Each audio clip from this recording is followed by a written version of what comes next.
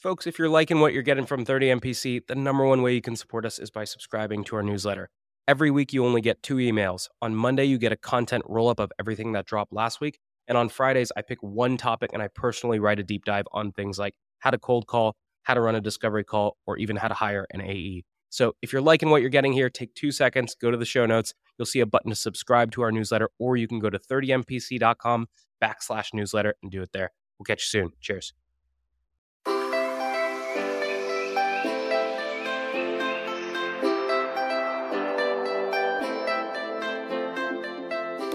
Good morning, everybody, and welcome to this episode of 30 Minutes President's Club. My name is Armand Farouk. I'm here with my co-host, Nick Sigelski. And we got a back-to-back Gong special recommended by Sarah Brazier. We have the one and only Adam Ochart, top AE at Gong.io, a killer in the disco and in the demo. Nick, why should people listen?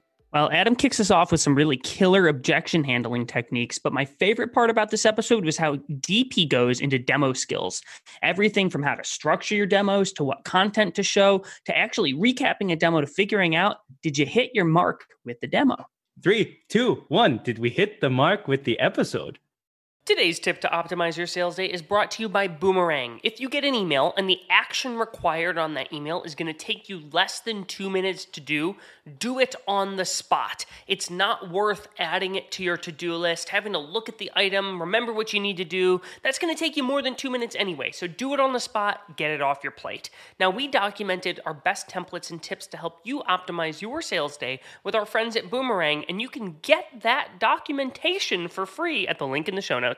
Today's deal acceleration cheat code is brought to you by Pipedrive, which is a CRM built by sellers for sellers. The best way to drive your pipeline forward is to every single day pull up a list of all of your open opportunities and look at each opportunity by stage and think, what can I do today that will increase my likelihood of winning this deal? That's how you keep your ops moving forward in between meetings that you have on the calendar. Now, we documented 5 cheat codes that can help you cut your sales cycle in half with Pipedrive. There's a link in the show notes to steal them. Today's show is brought to you by Exactly Forecasting, which is a flexible sales forecasting solution that uses AI and data to help you call an accurate sales forecast. Gartner says over half of sales leaders don't have high confidence in their forecast. One way we recommend to improve your forecast is to align as a team on explicit attributes that must be true in order to deem a deal forecastable. That way your forecast will get clearer and the team will know where to focus efforts. We put together a forecasting 101 guide with our friends at Exactly. Get it for free in the show notes.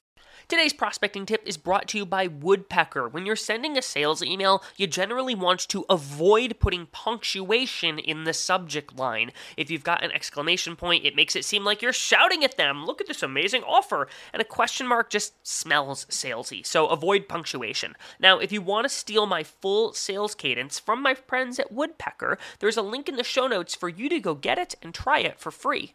Today's prospecting tip is brought to you by Super Cadence by Influ2, which helps cut through the noise of oversaturated prospecting channels. If you want to get your prospects' attention, you got to do stuff a robot would never do. One of my favorite plays is getting warm introductions to the accounts that I'm targeting via salespeople who work at that account. Salespeople help salespeople. Another approach could be using Super Cadence to run SDR ads to put a face to the name. Now, we worked with Influ2 to put together a special toolkit on ways to humanize your outreach, which you can get for free at the link in the show notes. Adam, welcome to the show. You know we start every single episode with your top 3 actionable takeaways. Let's get your 3.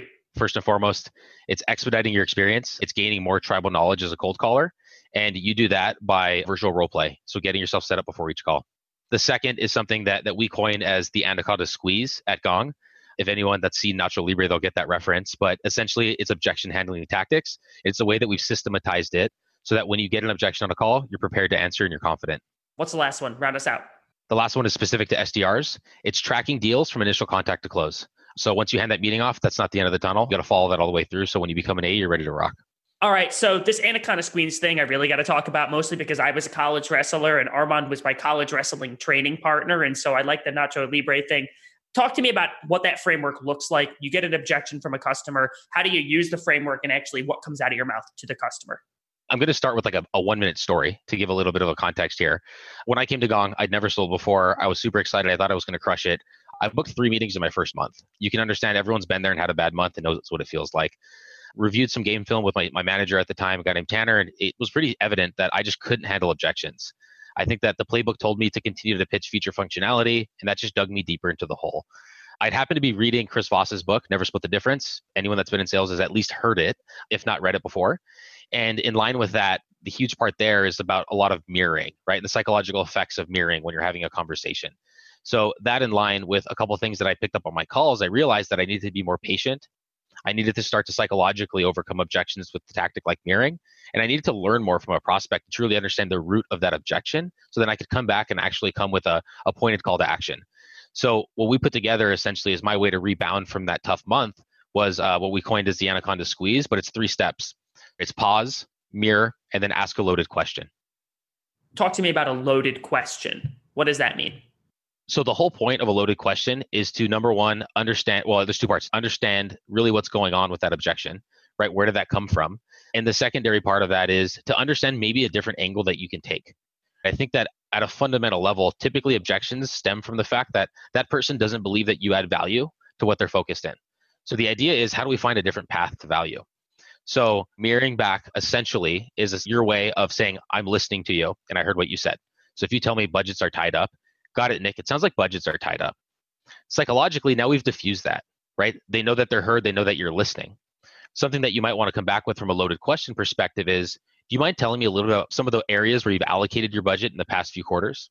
Now, from Gong's perspective, we're going to get some insight, and from our perspective, into what they're focused on. We've added body count. In addition to that, we bought a couple tools to help with pipeline generation.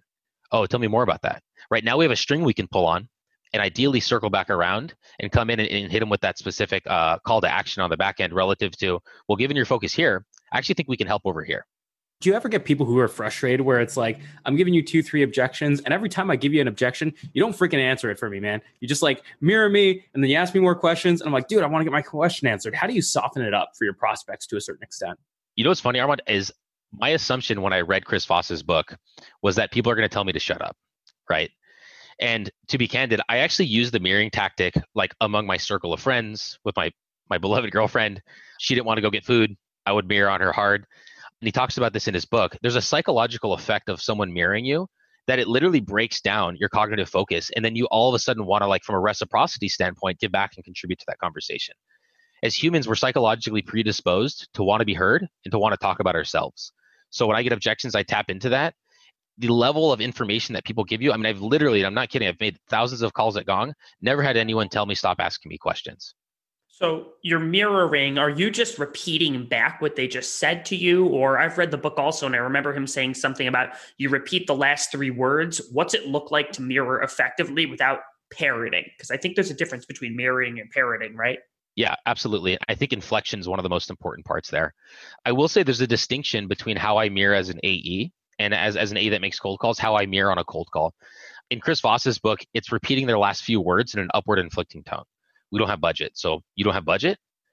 On a cold call, if someone did that to me, Armand, in your point, I would tell them to shut up. Like, yeah, I don't have budget. I just told you I don't have budget.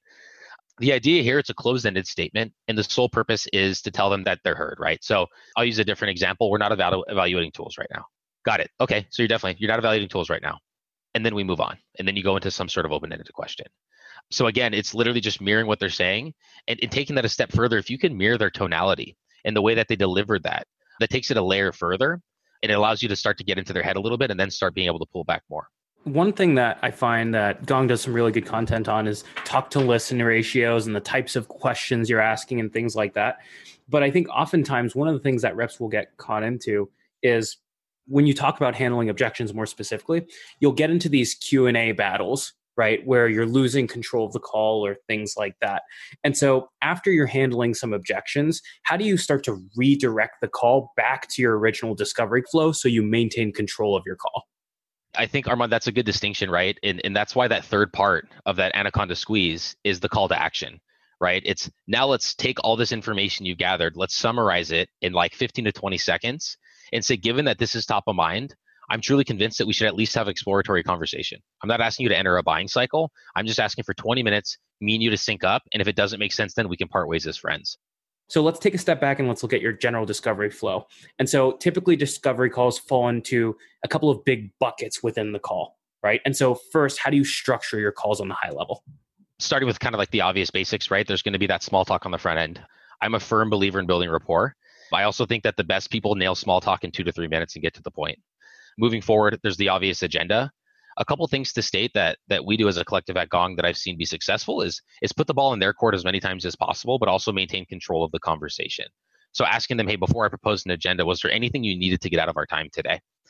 From a discovery perspective, I think you'll start to understand specific things like, yeah, I actually really need to get pricing, or I really needed to understand what implementation sounds like. And these things are leading indicators towards how do we start to structure this conversation and actually the discovery I run. Someone that wants pricing or an implementation plan on a first call, like that to me is a much more expedited process than someone that comes in and says, I'm just here to learn. Going into the actual discussion, I think the most important thing that I try to do and that we've seen be successful at scale, I mean, we're looking at Gong, we have 40 plus AEs, is zoom out from what they assume our product can help with and questioning along the lines of, hey, if you're sitting down with your C-suite and you're talking about the next 6 months in 2020, what are like the 1, 2, and 3 things that you need to nail? And then from there, like maybe we can help, maybe we can't, but I'd love to start there. And then you continue to drill and find out what's most important to them, what's most important to their bosses. And then from there, you formulate a more in-line questioning that's going to ideally get to the quote unquote pain funnel that we can then adhere to.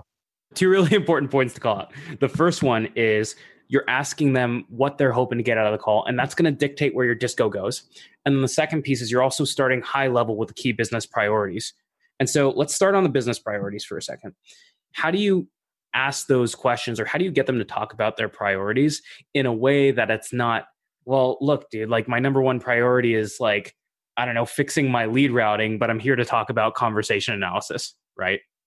There's a mutual understanding that every solution doesn't solve every problem, right? So I'm not opposed to someone telling me that their solution is they need to hire more talent, right? Or they need to fill their recs, right? We're not a recruiting service. So from there, you can say, cool, based on these specific things, it sounds like from our perspective, we can help the most here. The biggest concern that I always have is we spend a lot of time digging into something and building a business case on a call. And you find out at the end of that call or on a later conversation that like, yo, that's priority 6, right? Like we're juggling way too much and that'll never get budget cleared up. Awesome. And so from there, you're getting me to list out my main priorities, right? And so from there, I give you a couple different priorities. Are you then going to drill into one of them and then go deep and wide there? So I think that if there's something that I know we can nail, I'll drill in. I'm personally, I use Sandler methodology. Before I dig in too deep, I'm going to ask some specific pointed questions. I want to know how they've tried to solve this in the past, how long has it been a priority, and who else is focused on this. Those are 3 ways to kind of navigate understanding, is this actually something that's important, as opposed to asking how important is this and coming off as a salesperson. The next point is the way that your pitch is structured should typically in line with your value prop and should actually have a few different avenues. So from there, I'll go in and pitch our elevator pitch per se, and our small slide deck. And I'm probably trying to lead them towards a specific area. I'm going to tie it back to what I learned. But then again, I give them another opportunity based on these specific areas, right? We have 20 minutes to dive into a demo. What do you need to nail? If there's a misalignment between what they told me before and there, well, then I have to start getting creative and finding out what's really important. 95% of the time, it's going to align with what we ran in discovery. And that's kind of a final redundancy on me making sure I'm actually moving in the right direction. I love the thing you're doing where you keep almost ceding control to the customer. It's really nuanced what you're doing. But at the beginning of that discovery call, instead of you laying out the agenda and then saying, hey, is there anything you want to add to the agenda? You're actually starting and saying, is there anything in particular we have to go over today before I propose the agenda? It's just a little flip. But what it does is now your agenda is not clouding or biasing like the things that they say. Because if you propose the agenda yourself, someone who's like kind of 50-50 invested is going to be like, yeah, that's fine. Let's just do that. But if you ask them first, now they've got to actually think. And that's a challenge we deal with customers sometimes, is getting them to truly engage when they're meeting with 18 different vendors in a week. Actually make them think, what do I want to learn from this guy today? So you're doing this in the demo also. Are there other times that you're ceding or turning over control to the customer where it's like, look, you take the reins and you tell me what we have to do here, and then I'll tell you the best way to get there? Yeah, I mean, there's 2 distinct times that I strategically roll this out. And I mean, I'm sure every sales rep says this at some point, but it's like I feel almost guilty talking about this because I've learned it from my peers, right? And I've been lucky enough to listen to them on the lines and talk through this. One of the more strategic places that it's outlined is in the actual agenda itself. So I think that there's a concern with running discovery, and specifically when you're at a really high level. So I don't ask this questioning when I'm at like a manager level or director level even, but when I'm at a VP or a C level, I typically tell them, hey, typically on these conversations, there's two components that are going to be helpful. There's going to be that elevator pitch, and then there's going to be a little bit of discovery. I'm happy to start with the elevator pitch if you'd prefer that. But if you're happy to run a little bit of mutual discovery, we can do that, and I'll tailor my pitch on the back end. Which do you prefer? And I think that as a VP or a CRO, number one, they feel in charge. You've given them the opportunity. And here's the thing. Both of those situations equal them giving you commitment that they're going to let you run discovery on them. So they're kind of like backed into a corner. That I heard right when I became an AE, I rolled it out, and it's just like so successful in terms of that disco flow. Let's say you show them the slide deck. Where do you take it from there? Like, how do you drive your next line of questioning after that? Yep. So it's similar how I told you in our slide deck, right? We have a few different paths. Well, based on that, I talk about, hey, with these three specific value props that we highlighted here, I'm curious which one resonates the most. And from there, they're going to drill in. And I'm going to ask a couple more questions, right? Because I think a lot of people will choose kind of the easy option. Got it. Well, I'm curious, why did that resonate? Did something stand out? And from there, you dig into that. And then you go into saying, hey, I mentioned that the two parts of this was going to be a little mutual discovery. I'd love to learn a little bit more about that. Do you mind unpacking that, elaborating? And then from there, you do, if you're a challenger guy, you do your route. If you're a Sandler guy, you go down the funnel, so on and so forth.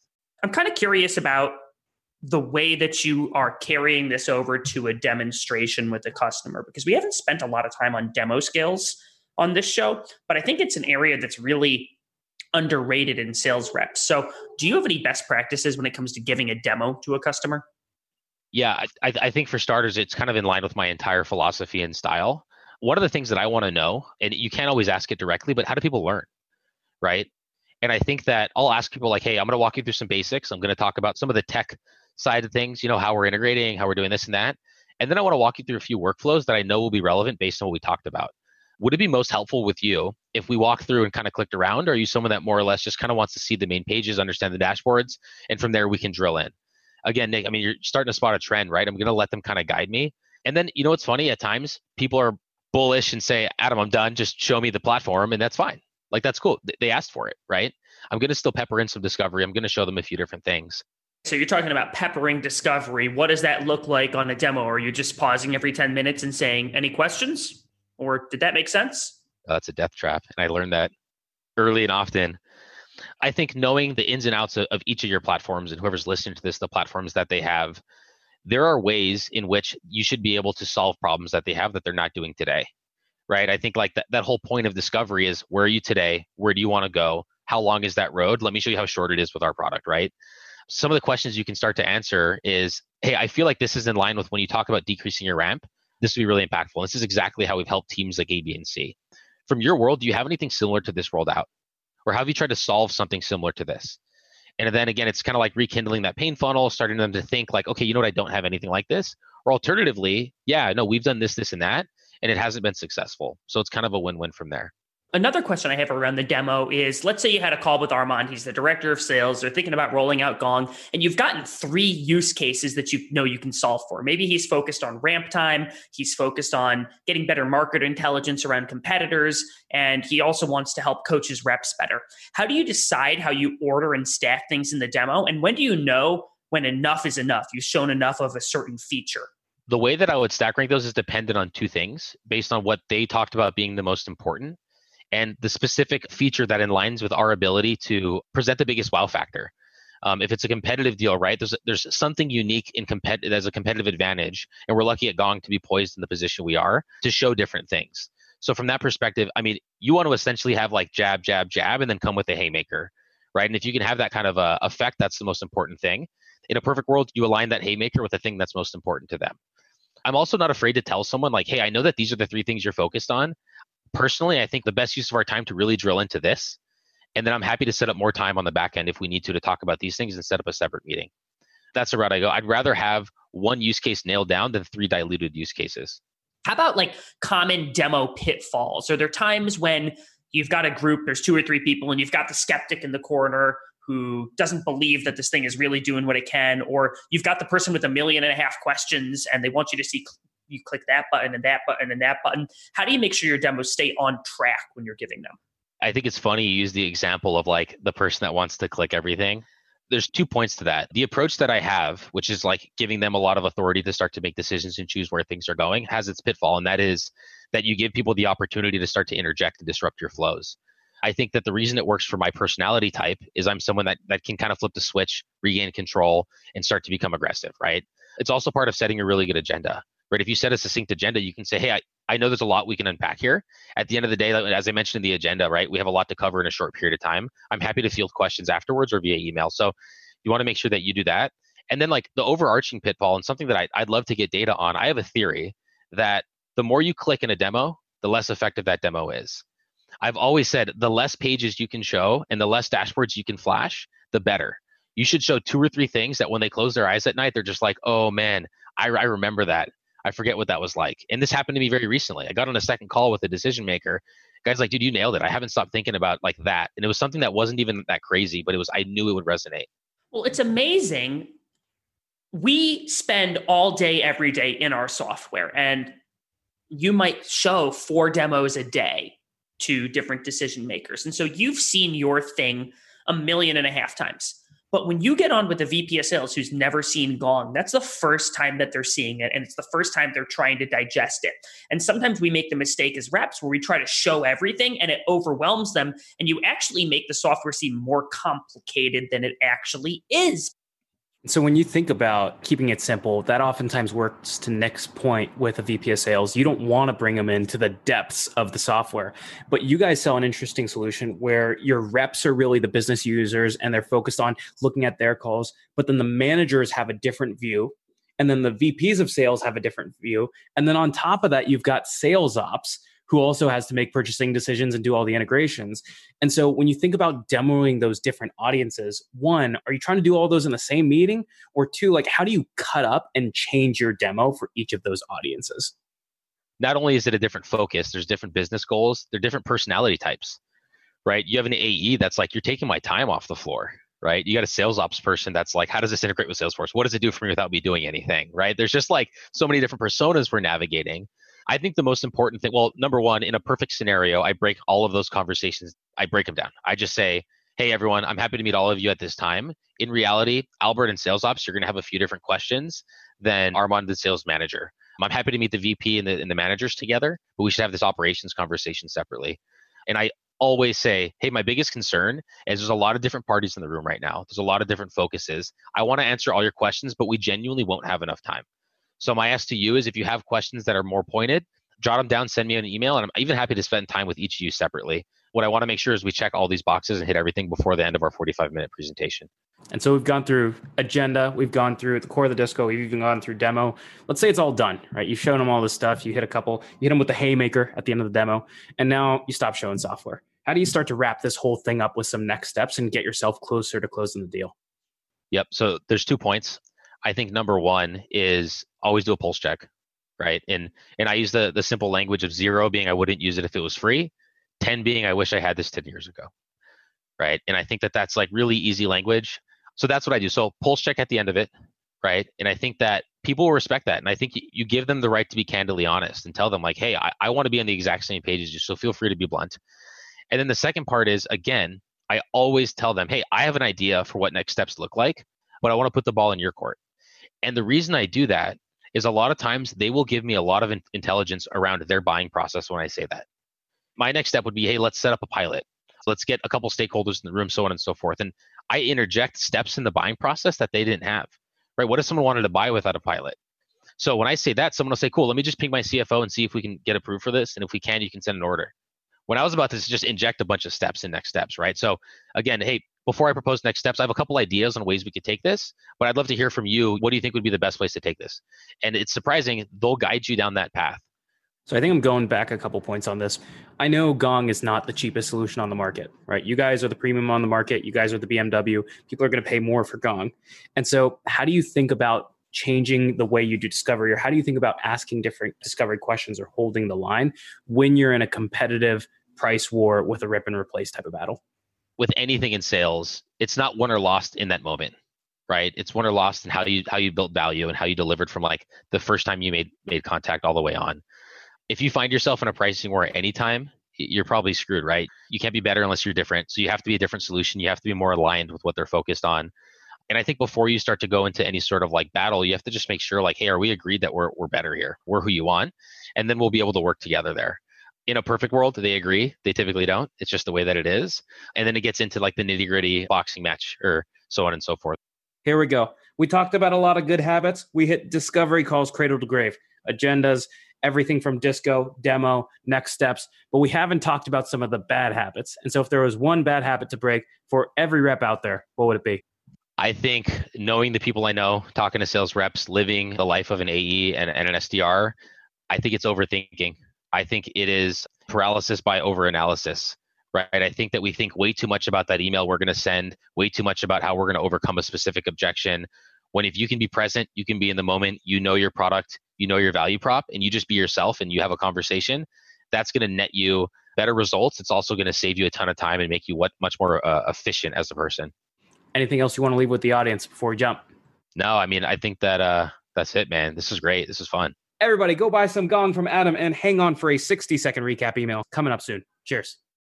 Today's tactic to triple your connect rate is brought to you by RocketReach, who provides data that lets you reach out to the right person at the right account at the right time. Every time you're reaching out to an account, pull down the contacts. Again, yes, I know it sucks, but the average tech tenure is 2 years, which means 50% of the workforce turns over every year. So look up the account, pull anyone who was hired, and scratch anyone who was left. And one way you can pull verified and accurate data is with RocketReach. So if you like this, check out their toolkit on 8 ways to triple your cold call connects in the show notes. Here's my secret to being a sales superhuman. It's auto reminders for everything. If I expect any reply from a prospect, I press Command H, and Superhuman pops it right back into my inbox if I don't get a reply in 2 days. That means if you handle an objection, if you suggest times for a meeting, or if you ask for cuts back on red lines, always create a 2-day reminder task and assume they will not reply. So if you want to follow up on time every time, you can get a free month of Superhuman by checking it out in the show notes.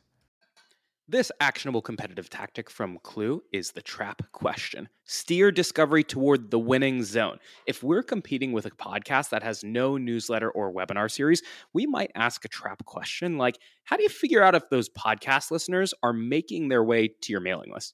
And when you're in a head-to-head, there's no better way to prepare for your next competitive battle than with our trap questions and battle card templates from our friends at Clue. The link's in the show notes. Your top 4 takeaways from the episode with Adam Ochart include: number 1, mirror the objection, then ask a loaded question for the anaconda squeeze. Number 2, use slides not to pitch your product, but to give prospects control over what they want to talk about for the rest of the call.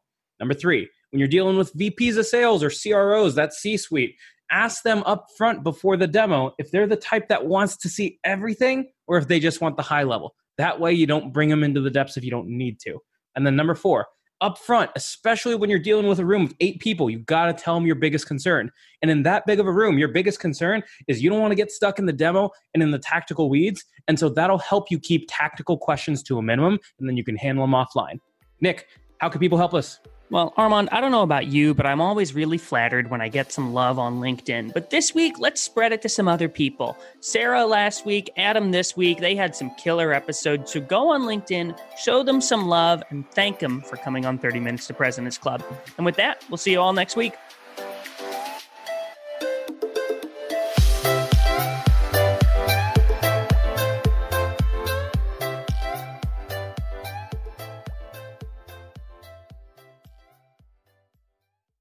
Today's show is brought to you by Exactly Forecasting, which is a flexible sales forecasting solution that uses AI and data to help you call an accurate sales forecast. Gartner says over half of sales leaders don't have high confidence in their forecast. One way we recommend to improve your forecast is to align as a team on explicit attributes that must be true in order to deem a deal forecastable. That way your forecast will get clearer and the team will know where to focus efforts. We put together a forecasting 101 guide with our friends at Exactly. Get it for free in the show notes. Today's prospecting tip is brought to you by Super Cadence by Influ2, which helps cut through the noise of oversaturated prospecting channels. If you want to get your prospects' attention, you got to do stuff a robot would never do. One of my favorite plays is getting warm introductions to the accounts that I'm targeting via salespeople who work at that account. Salespeople help salespeople. Another approach could be using Super Cadence to run SDR ads to put a face to the name. Now, we worked with Influ2 to put together a special toolkit on ways to humanize your outreach, which you can get for free at the link in the show notes.